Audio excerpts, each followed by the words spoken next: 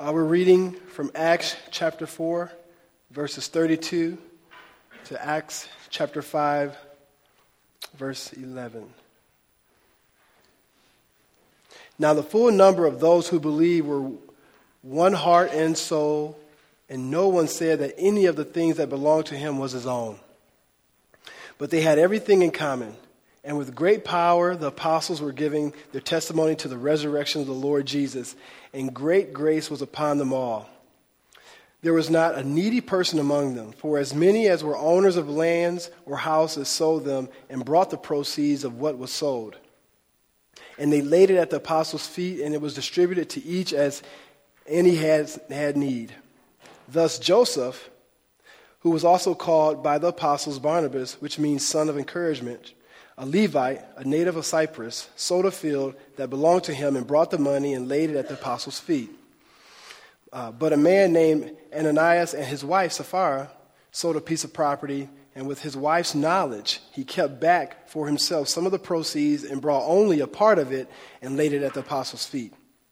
But Peter said, Ananias, why has Satan filled your heart to lie to the Holy Spirit and to keep back for yourself part of the proceeds of the land? While it remained unsold, did it not remain your own? And after it was sold, was it not at your disposal? Why is it that you have contrived this deed in your heart? You have not lied to man but to God. When Ananias heard these words, he fell down and breathed his last. And great fear came upon all who heard it. The young men rose and wrapped him up and carried him out and buried him. After an interval of about 3 hours, his wife came in, not knowing what had happened. And Peter said to her, tell me whether you sold the land for so much. And she said, yes, for so much. But Peter said to her, how is it that you have agreed together to test the Spirit of the Lord? Behold, the feet of those who have buried your husband are at the door, and they will carry you out. Immediately she fell down at his feet and breathed her last. When the young men came in, they found her dead. And they carried her out and buried her beside her husband. And great fear came upon the whole church and upon all who heard of these things. That was the reading of God's word.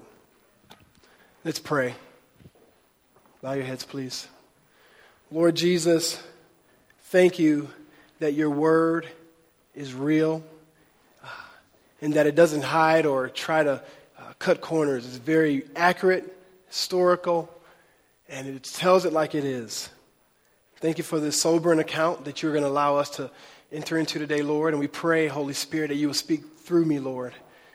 You would help us see what you want us to see. Help us understand what the authors in the first century wanted those guys to understand, and help us understand now how do we apply it today.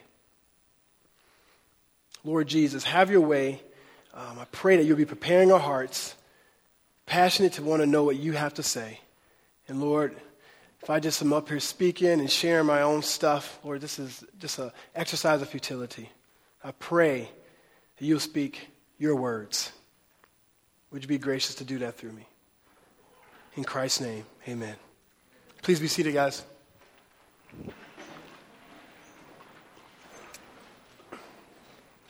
As you can see, we are going through a book of the Bible, Acts. That's what we do as a local body. And if you need a Bible, Johnny, my man, is holding out Bibles for everyone to grab. So please feel free. We really encourage you to grab a Bible so that you can continue to get used to flowing through the scriptures and turning the pages and seeing the redemptive story for yourself. I want to just encourage you, if there's a question that you have that can encourage the people of God in this room, please feel free to ask it. That we do that here. That's totally cool. However, if it's something that's more specific, we ask that you would just come up afterwards and come talk to me. But we really want this not to be just a session where we just learn more stuff, but at least toward worship. And so we believe that what you do is predicated on what you know, so we want it to be accurate. We want your worship to be informed accurately. So that's why we have that posture, guys. If you are a visitor here, you're on a moving train. We're in Acts chapter 4, and obviously enter into Acts chapter 5. We've done many books before this book. This is the book we're in now. And what I want to do real quick, if you can just look up, you'll see just a brief synopsis of where we've gone so far. We kind of adjust this because if we keep adding, we'll have 4 or 5 pages of notes. And so we kind of adjust it every 3 or 4 weeks. Basically, the way we started out, just reminding you guys that Luke and Acts was one book. Okay, then it became 2 books. It was one book for a canon that was written for Theophilus, talking about the life and work of Jesus Christ. We learned as a body that basically what he was trying to proclaim was that Jesus rose from the dead. He reveals the life that Luke was talking about, right? Basically, just trying to talk about the works of Jesus, the reality that Jesus rose from the dead. What Jesus does in Acts chapter 1 is he rises from the dead. Everyone gets excited, realizing that, man, they've given their life to this dude who's actually the Savior of the universe. He gives a mission. He says, hey, now that you realize I am the one, I am God, I'm going to give you a mission. And he tells them, hey, I'm calling you to proclaim my good news of who I am to the ends of the earth. And then he basically empowers them to do this, right? He gives them the mission, but then he gives them power to accomplish it. In the scriptures, it talks about him filling the disciples with the Holy Spirit. It gives them the power to accomplish the mission that is to be evangelistic and to proclaim the gospel. Continue on, please. The gospel is preached to onlookers. We see in the scriptures, right? And God gives grace to the people of God in that community. All of a sudden, there are all these believers. They say, okay, we need to form a Christian community, right? So I love this, right? They're figuring this thing out. They got this risen Savior who's empowered them supernaturally. People start coming to Christ. People, both. And what's interesting, not just Jews, Greeks, everybody started coming to Christ. Probably mostly at that point was like Jews. And all of a sudden, God gives them the grace to form a Christian community. Then what happens is very important. Jesus begins to validate what he's doing in that group of people by allowing them to be and act like he is, right? And so they begin to do miracles, which validates that, okay, so Jesus did miracles. Jesus is the Lord. He's called these people to be his agents of change, his people to go out and proclaim the gospel. And so they're going to do miracles. And so we see a miracle performed in the scriptures early on, which validates that he's alive and working through the people of God, through these new people who we would say, as it were, are now the people of God. In doing so, we have a lame man who's been lame for 40 years. He gets up, he's walking. Everyone's blown away by this because they grew up with this guy. And they begin to question Peter and John. Peter and John goes through questioning. They're put in custody. They get released. We see last week they go and they're proclaiming the gospel with their friends about how gracious the Lord was. They begin to pray. And in the midst of them knowing that they can be either murdered or persecuted big time, these guys get together, they pray, and they ask God for more boldness to go back out and do the very thing that they were told not to do, and that is to proclaim the gospel. And so now we enter into this text here, verse 32, as we continue on the story of what's going on with Peter, John, and these new disciples. And it starts in verse 32. It says, now the full number of those who believe were of one heart and soul. Now, isn't that interesting? Why do you think, when we talk about putting your first century glasses on, but also when you're reading the Bible, we always want to ask yourself good questions, right? So ask yourself the question, why do you think it says there, now the full number of those who believe? Matthew. Okay. Thank you. So what we're starting off here is I'm glad Matthew said that, because basically this whole passage has to make us really think about 2 big things: unity and our stuff. Okay? And I want to propose to you, and you've seen this already. We've already seen this a few times in Acts. It's so interesting that it seems like in Luke, the book of Luke, when you read Luke, that I'm amazed at how much Luke talks about our stuff in reference to the gospel. Of how what we do with our possessions and how we treat each other is very important to how we look at and view the gospel. Right? And so he says, now full number. How many people do you think that is? If we're honest, right, maybe it's just me. When I've read that for years, I've thought, okay, so it was 140, whatever. But you remember how many people have been coming to Christ? Okay? So the author wants you to know, no, wait, we saw 3,000, right? Then we saw, 5,000 men, remember? So we know it was more children, right, and women. So it's probably fair to say we're talking 10,000, maybe. Some theologians would say 15 to 20,000 people. Because you got to keep in mind, these guys they're getting questioned, and all these people who've now come to Christ are looking like you better not do nothing to them. Right? And that's why they were scared. So think about that. Now pause, because to me, in the flesh, it's easier to determine and see 120 people say, oh man, we had a good time at the bake sale. This is awesome. We just love each other. Hey, you take my cookies, I'll take your bread. And that seems really cool, right? That seems like that's kind of easy to do. But I think it's interesting that the author would tell you and me that we're talking 5 to 20,000 people, and he says every one of them had everything in common. It's interesting that he would make the point to say everyone was of one heart. Don't you think that's interesting? That seems kind of supernatural. That seems crazy, right? Now, when he says, and no one said that any of the things that belonged to him was his own, but they had everything in common. What does that look like? What does it mean to have everything in common? Right? That means that when Frank says that he has something, then I can say that's mine too. That's what that means. So think of anything that you think is yours. In this covenant community, they didn't see it like that. Well, that's not fair. They saw it as theirs, but then when Josh said, hey, it's mine too, we didn't go, no, it's not. We say, yeah, you're right, it's yours too. It was that radical for thousands of people. Keep that in your mind. We're talking thousands of people now, guys.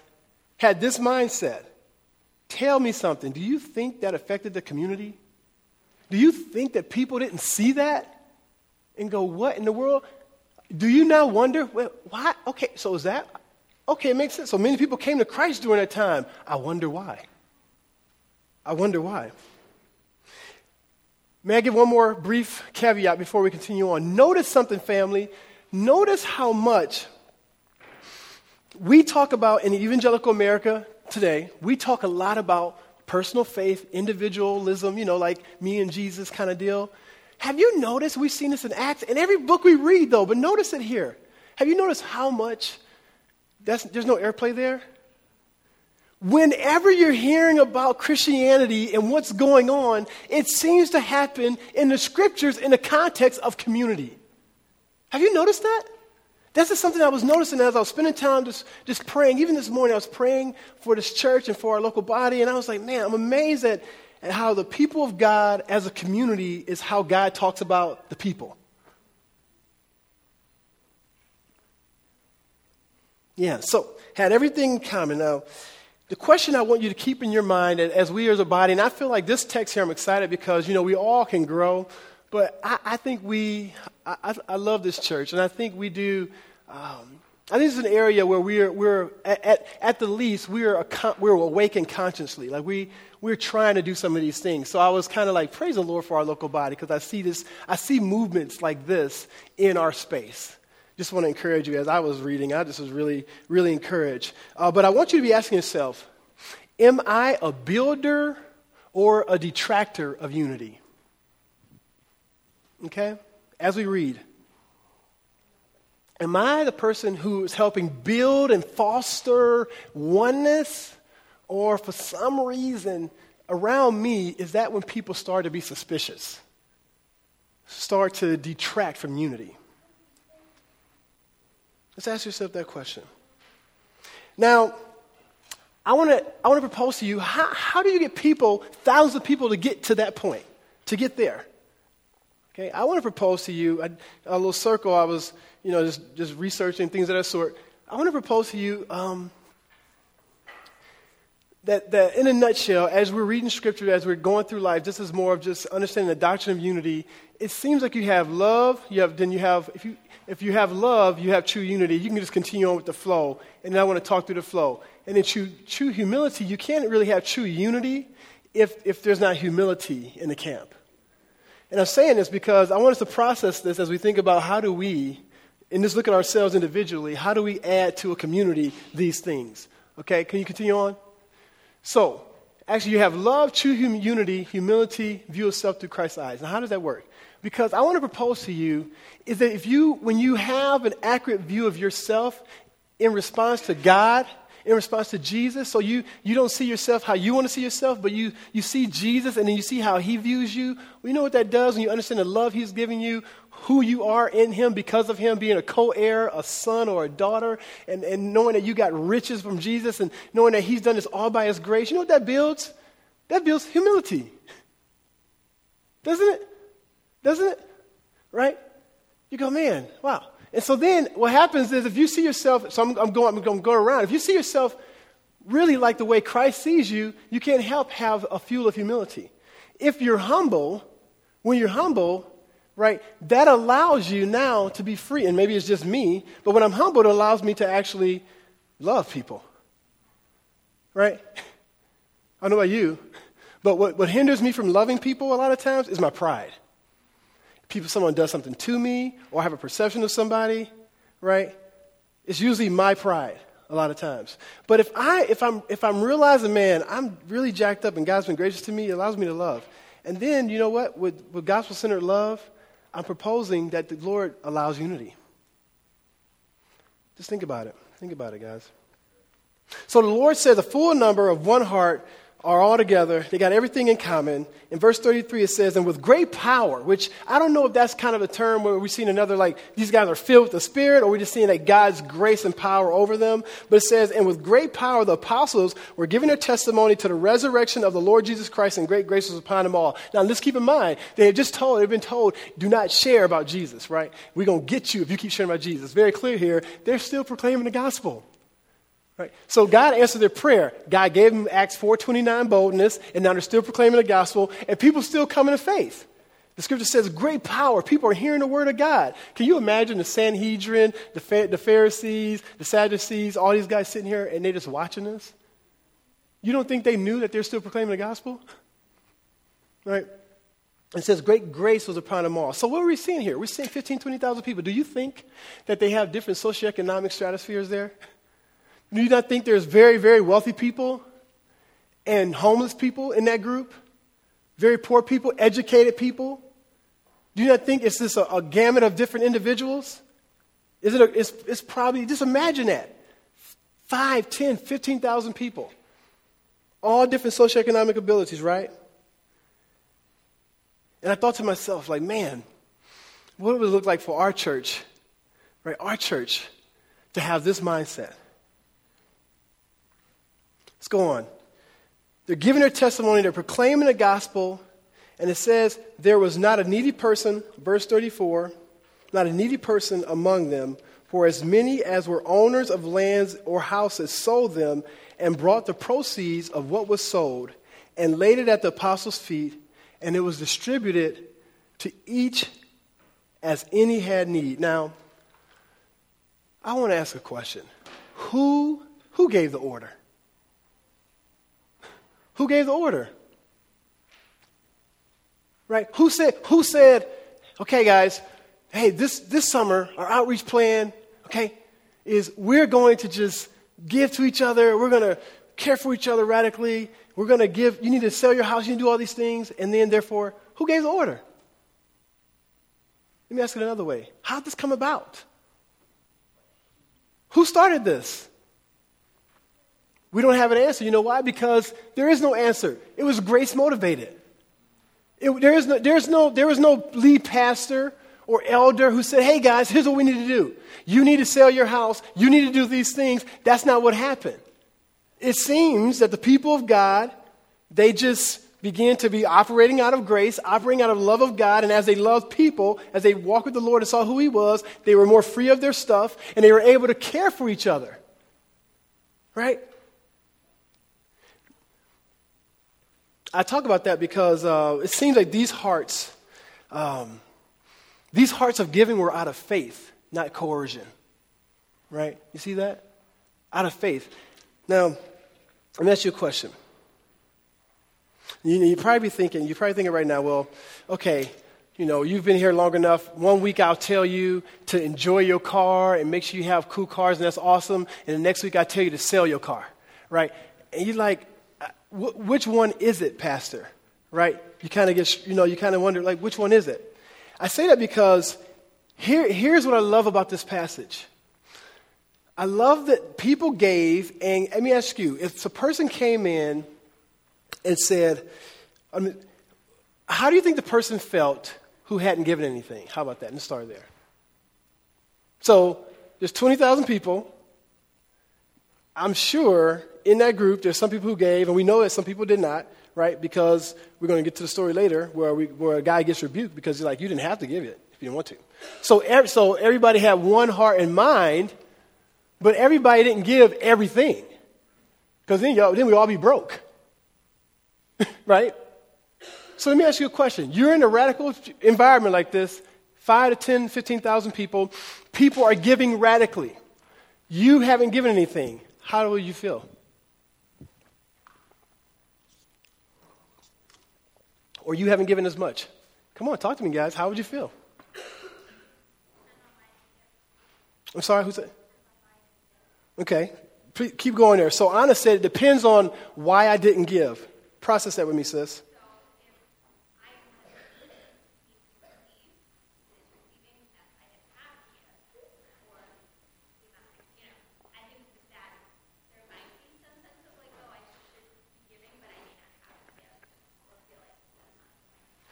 So Anna's saying some people probably were the receivers, so they didn't have the opportunity to give. And then some individuals, say it again. But then if you're in that middle ground where should I give, I think there might be a sense of like, not peer pressure, but hey, everyone else is doing, why am I not? Like it's examining myself and really questioning my motives if I'm not giving. Okay, so there could be a healthy sense of conviction of you having to examine your own motives. I'm asking these questions, guys. Here's why I'm asking these questions, because if you're in this local body, we all struggle with this. Here's what happens. These kind of things happen in the local body where people start doing things that God wants them to do. And then you know what we do? You know what happens? Is we start as a people, we start to project our junk on people. Right? And so instead of being blessed and saying, wow, that's really cool, and have enough confidence in the Lord to say, hey, I'm going to do what the Lord wants me to do, we go, I'm sure there's people in that church going, well, in that church, they make you feel bad if you don't give. Right? They make you feel like you're not as spiritual because I didn't give. Well, is that true? Is that true? Does any of us do that? Do we project our junk, right? So we're in the local body. We ask you to share your faith. We ask you to do all these things. You don't do it. Are you comfortable in the Lord saying, if God doesn't want you to do it, don't? Or do you get mad and say, look what you're trying to make me do? You see the difference there? I guarantee you there's people in this local body who had not given everything, and they could either be a foster of unity, enjoy the Lord and say, hey, I'm free in Jesus. I'm glad you gave your Mercedes. I'm not giving my Toyota. Praise the Lord. Hallelujah. And it is what it is. Or I can go, in this church, every time I come here, everybody's giving stuff and they're serving each other. And I just think there's a judgmental church. Well, what did they say? They didn't say nothing, but you know the way they look at you. Well, what, dude? They look at you. What are you talking about? You see where I'm going? Do any of us struggle with that? Do you struggle with the fact that you don't deal with your own junk and you project it on other people? If they ain't said nothing to you, guess what? Let me tell you this much. Let me be really clear here. If they don't have to do it, then don't. It's that simple. There's people in the church who didn't have to give. All you had to say is that I'm not giving. You don't have to project your junk. And so I say we take our guilt out, so it's either guilt because you're not living the gospel, or it's conviction, right? You're seeing people do something, and it's revealing to you that you're not generous, right? It reveals to you that you don't really care well about people. And instead of being humble and saying, man, that broke my heart, that I'm realizing I love my stuff more than I love people. Holy Spirit, work in my heart. Help me build some muscle to grow in this area of grace. We get mad. We can turn off, right, the Holy Spirit filter and say, no, it's those people trying to do something to me. It seems to me, I wonder if part of the beauty of the unity wasn't that everybody at the same time gave $50,000, but the beauty of the unity is that different people gave different things based on what they had and had the freedom, but no one was tripping on each other. No one was saying you're more spiritual because you gave and you're less spiritual because you did not give. No one was doing that. They were giving each other grace. Grace in our body because of what we're trying to do, because we're proclaiming the gospel, and we have all these different things you can be a part of in our local body. Because we are designed to be a body that gives. I'm asking you to add to unity. Add to unity. And don't detract from it because of our own baggage.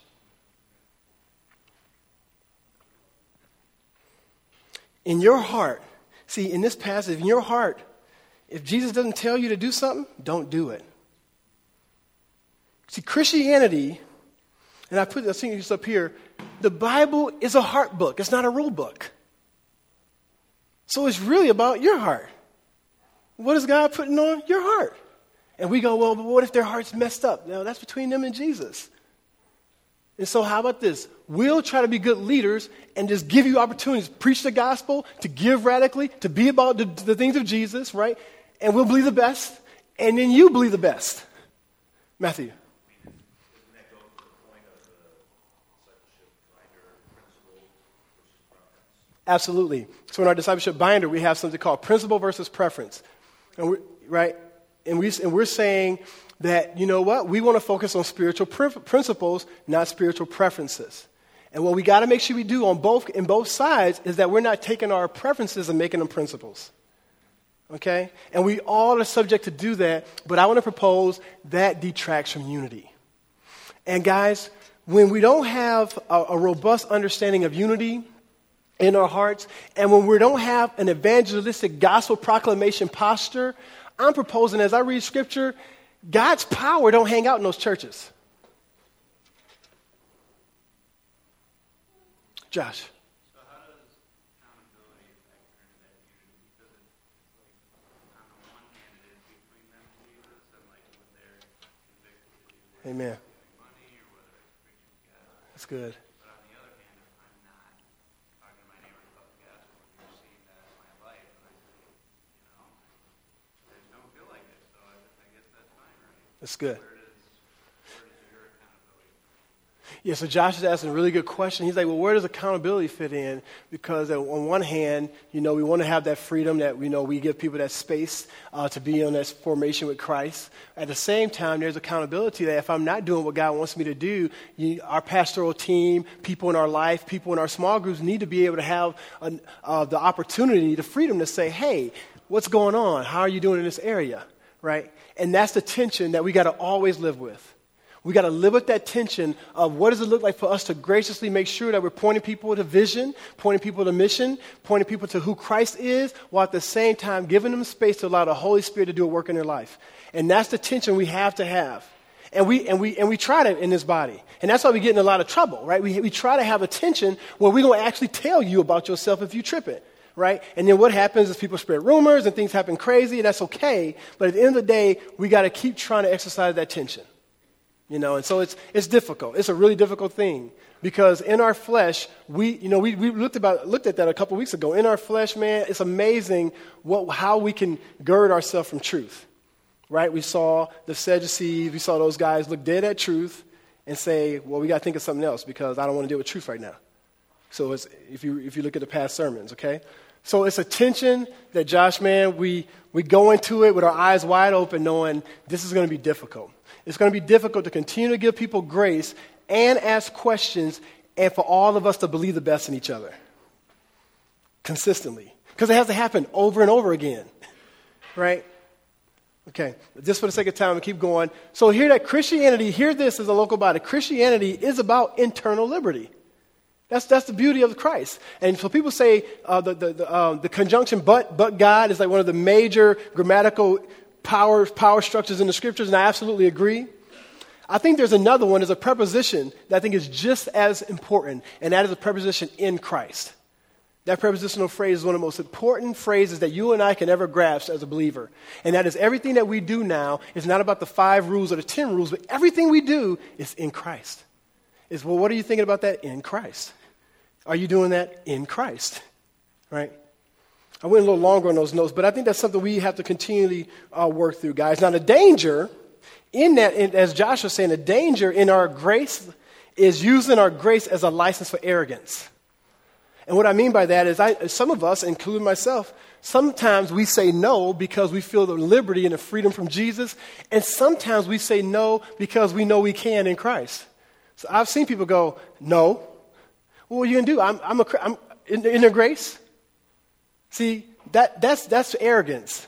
That's not, but whatever our response should always flow from a love relationship with Jesus. Not out of because I can, right? That's just pride. You follow me, guys? All right, so we continue on, and it said, oh, by the way, I looked at this and I thought, man, they're dispensing this to these guys at their feet. And I thought, man, how many of us would do this? Would sell our house and say, all right. I mean, I know here's the cool thing. You can't ask that in this body because half of y'all done it already. But this is a powerful text here. And by the way, just for your own for your information, this is one of the passages where our liturgy comes from as far as giving, having your focus giving going to the church, right, and then having them disperse, which I can't get into that right now, and how there's some wisdom in that, in the sense that it frees you up from being prideful. It allows the church to just really funnel out the money so no one gets the credit but just the people of God. So there's other reasons, but this is one of the passages that birthed that kind of framework of theology of like, okay, I'm going to take what I'm giving and I'm going to give it to the local body and trust the leadership to figure out how to disperse it among the community. Verse 36 goes on.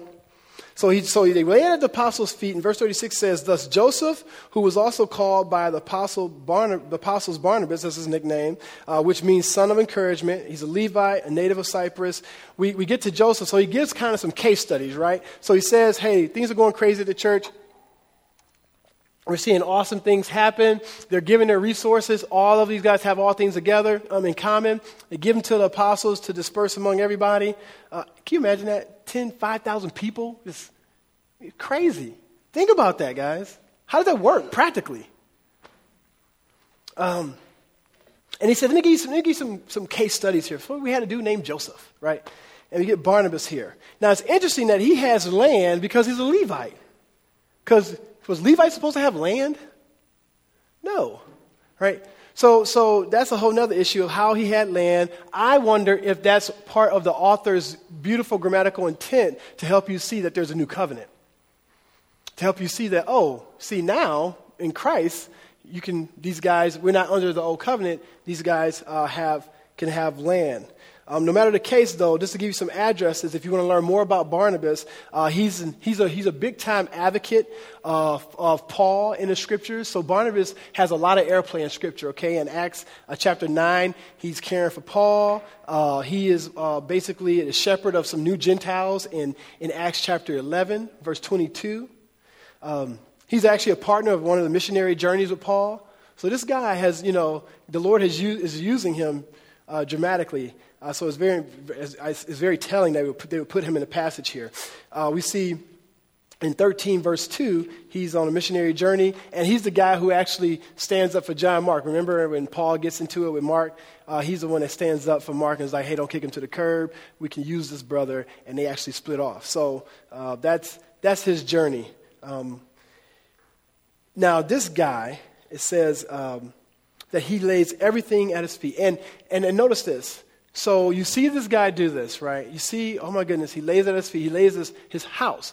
I'm proposing to you that for him, this was huge because I'm pretty sure as a Levite, he didn't have a ton of money, okay? I'm pretty sure, I think theologians would totally say this, but I'm thinking we can't say we're totally sure, but I'm kind of confident that when he put his house up and he gave his belongings, it was probably pretty much most of what he had, okay?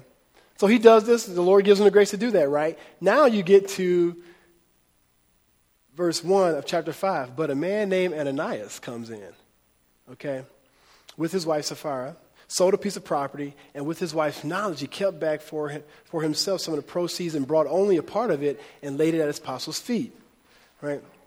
Now, it's interesting that he would allow, that the author would say, hey, I want to talk about Barnabas, what the cool thing he did, and then Ananias.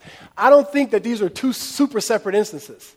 I'm proposing that one of the motivations behind Ananias and Sapphira to do what they did was because they saw maybe how people were treating Barnabas because of what he did. And what I'm saying here, I wonder if individuals who are doing, like sending their stuff and putting their stuff down, that people who are kind of in the flesh are like, man, it seems like that's a really cool thing to do.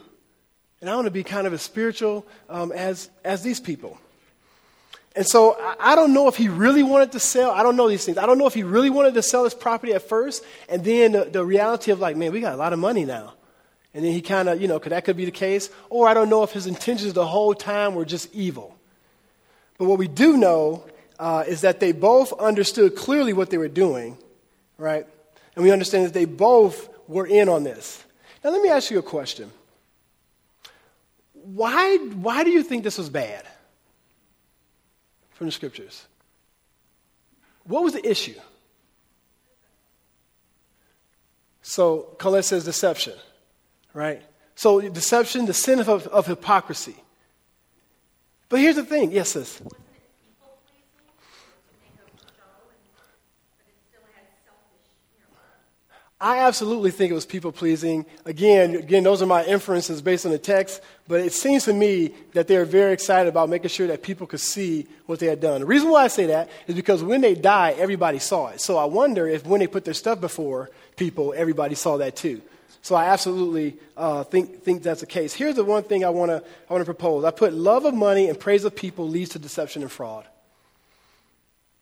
And so I want to propose if you and me are in this room right now and we have a posture or we can all fall into the sense of like, man, I really love how people feel about me. Or, man, I work so hard. I just really want to be rich. I want to propose to you, at some point, you're susceptible to deceiving for that end or even experiencing a fraudulent life to go toward that end. I want to encourage you to be careful and hopefully we'll have a heart of repentance and not go there. So I absolutely agree. It seems that they want this spiritual esteem so that people can go, wow, look how spiritual they are. So they take their proceeds, they hold part back, and look what it says in verse 3. But Peter said, Ananias, why has certain filled your heart to lie to the Holy Spirit and to keep back for yourself part of the proceeds? Right? And he uses the word lie twice in verse 3 and then lied in verse 4. And the whole concept, as we talk about the sin of hypocrisy, the lie word has the tense of like discrediting the Holy Spirit or demeaning, in a sense, the Holy Spirit. How do I say, and say if, from where I grew up in the hood, like treating the Holy Spirit like a punk. Right? It's kind of the tenor here. Now, what's interesting is why we have anybody sinned worse than them before? I have. Okay, I got 3 Christians in the house. Cool. Okay. I'm pretty sure everyone in this room have sinned in a worse manner, right? I mean, he told a lie. You know what I'm saying? So why they drop dead and we not dead? Have you ever thought about that? Let me ask you this. When you sin, do you fear that you might die?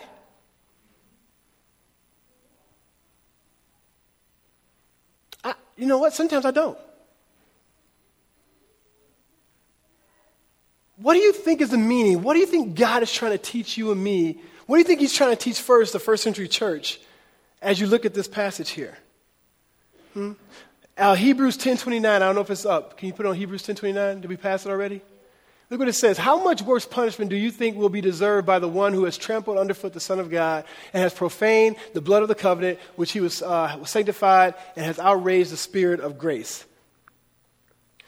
This is a sense of like, do you understand, like this is a sense of like when you demean the Spirit, here's when you outrage the Spirit of grace, do you not think God is going to do some work to you is basically the context here. And I begin to ask myself, like what is one of the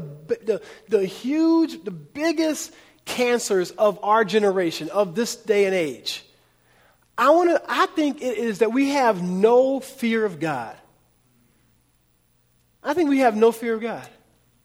We totally just don't respect the Lord. we just think, man, we come in here right now, and man, we're not even, some of us are sitting here and we're just going through the theology. We're singing these songs and our hearts are totally far from the Lord and we don't give a rip about Jesus. Some of us can sit here and we can go through the motions, but yet we got all these other things that are absolutely plastic in our lives and they're taking more time in our mind than the glory of Christ. Some of us sin and we never even contemplate that our heart could stop right there. We don't even think that, man, God killed people because they just lied.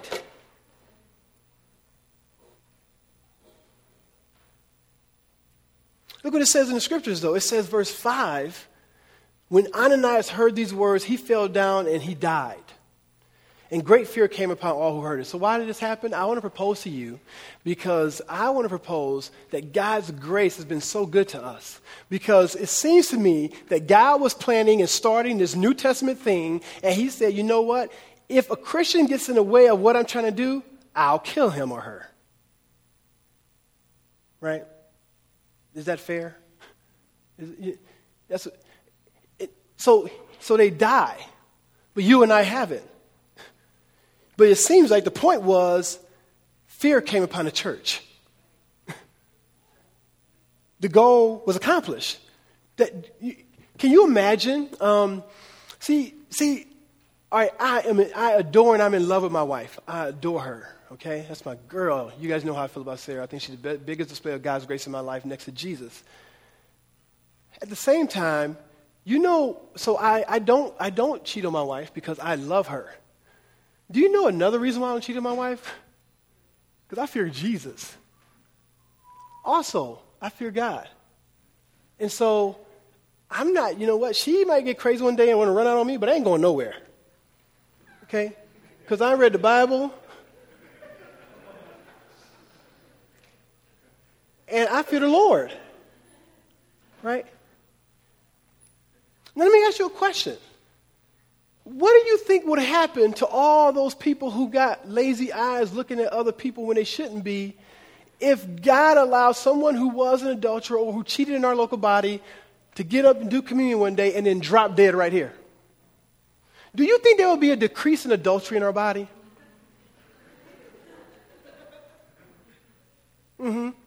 Right? What if somebody came up here and act like they were doing us a favor by putting $2 in the tithe basket, right? And they know they haven't prayed about it, thought about it, they haven't even considered the fact that this is part of worship, right? And they think they're doing us a favor, and then God allows them to drop dead right here. Do you think next week maybe tithe would increase?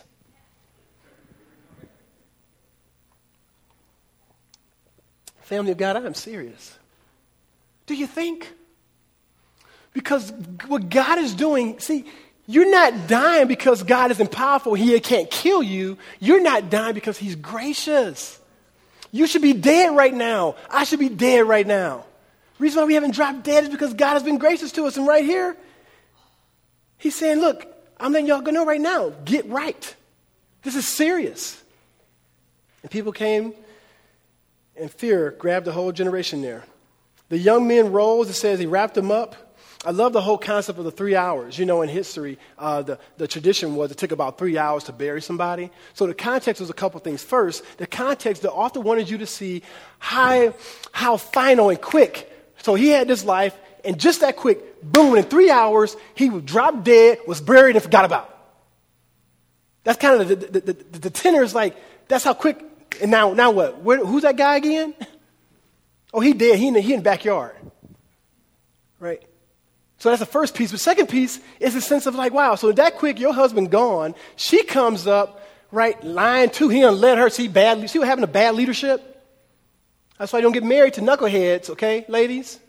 Because if she'd had a good man, he'd say, baby, look, we don't want to die. No, we're going to give her all the money, right? Well, look, she comes in and she has no clue that she's a widow, right? She don't even know. Now, what's interesting to me is look how Peter does it, though. He's like, but I want you to know something.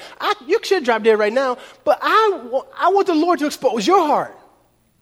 Hey, Sapphira, let me ask you a question. How much you sell it for?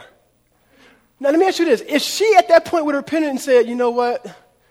Okay, now even though she lied, even though they did it wrong, right? They did it wrong. If she would have said, actually, we sold it for $32,000, I think she'd still be alive in the scriptures right now. Even though it still was sinful that she did it. I think coming clean, repentance. Her saying, I agree with you, Lord. I don't know, I went crazy for a minute. Here's what I did. I would have put my stakes that our gracious Lord has said, cool, you're going to stay alive. Your husband dead, you're a widow now, but you're going to stay alive. Now, what's interesting to me is that they did not have to sell their house. Hear that, guys. They did not have to sell their house, and they did not have to give the money to the church. They could have sold their house, kept all the money, and told the church they're going to keep all the money, and I'm proposing they would still be alive today. It's not about the money. It's not about them being willing to sell the house, even. It's about when Christians act like they're somewhere spiritually where they're not. Spiritual hypocrisy God hates. That's what it's about. Don't become, and this is the biggest thing about in our community next to what I just said, the sense of like no fear. I think is there's a sense in our community, our neighbors, where there's this spiritual hypocrisy. You think you're fooling somebody. You come here and you tip God, or you see me and you cussing and carrying on. And then when you see the pastor, or you come to one of our events, you get nice. No, just wild out if you're a sinner. Don't get nice around me. I ain't Jesus. Spiritual hypocrisy is demeaning to God. You're just saying the Holy Spirit is a punk. He can't figure that out. Like you're really fooling God. It's like, are you kidding me? Just be foul. Or be repentant. But don't act like you're repentant when you foul. If you know you're dead, just be dead. I'm trying to be honest here because in our community, I think we need to have a prophetic voice and just be honest with people. Like, hey, man, God isn't playing. We don't want to be a body that's spiritual hypocrites, okay? He ends by this, guys, and I want to say I'm proposing as she made her grand entrance, not knowing she was a widow. Man, she drops dead. They bury her too.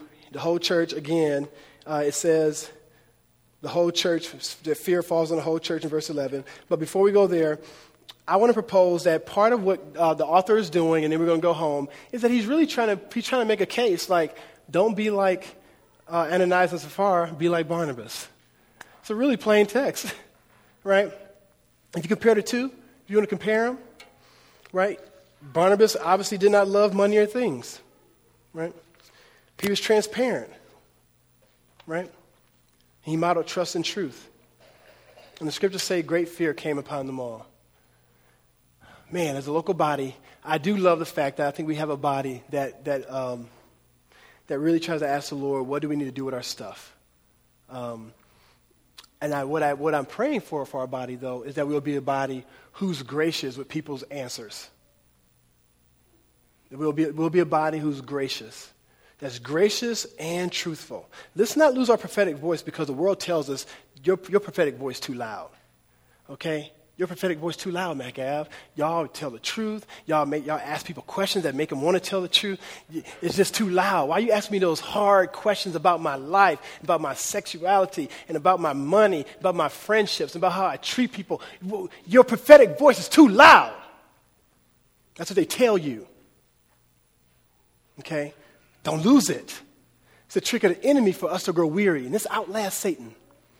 Don't lose that prophetic voice. But what we got to make sure we have with that prophetic voice, we got to have the doctrines of grace to flow over those prophetic nuances, okay, guys? Where we're giving people space, though. We ask the hard question, and then we give them space to be on journey because we're on journey too. We're all on journey. We're all trying to figure this out. We're all trying to pursue Christ and love the Lord. So let's not lose our prophetic voice, but man, let's realize, just like this church, and I say in the end, guys, unlike what the world wants us to believe, the church is not an entertainment center. We ain't trying to perform for you up here, right? These people are not performing, they're worshiping. They're worshiping God because God is real, right? This is not a kids' carnival, okay? Even if we had millions of dollars, this wouldn't be a resort for your kids. You don't come down here and then they dive through some tunnel and end up in La La Land. Ain't gonna happen, okay? That's not what this is about, okay? We want your kids to hear and understand the gospel, okay? Even if we had all kind of money, We wouldn't do that unless it helped us clearly articulate the glory of God. We could show how going through a hoop shows the glory of Jesus. That'd be awesome. This is not.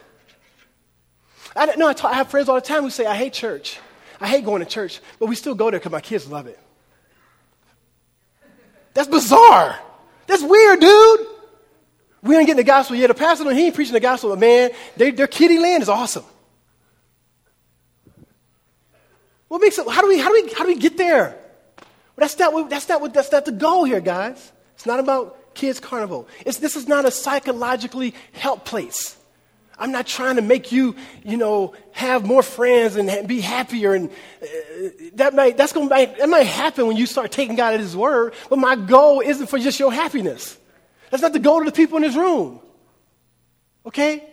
And that's his point in the first century. He's trying to help all these people understand, you see those 2 people drop dead here? This is serious. That was his point. I'm praying for, as a local body, we would fear the Lord. We would fear God. We would recover in our community a healthy fear of God, where we will hate sin like God hates sin, and we would love holiness. And we would do it with evidence of grace, and we would be prophetic in our voice. We're going to do a time of communion and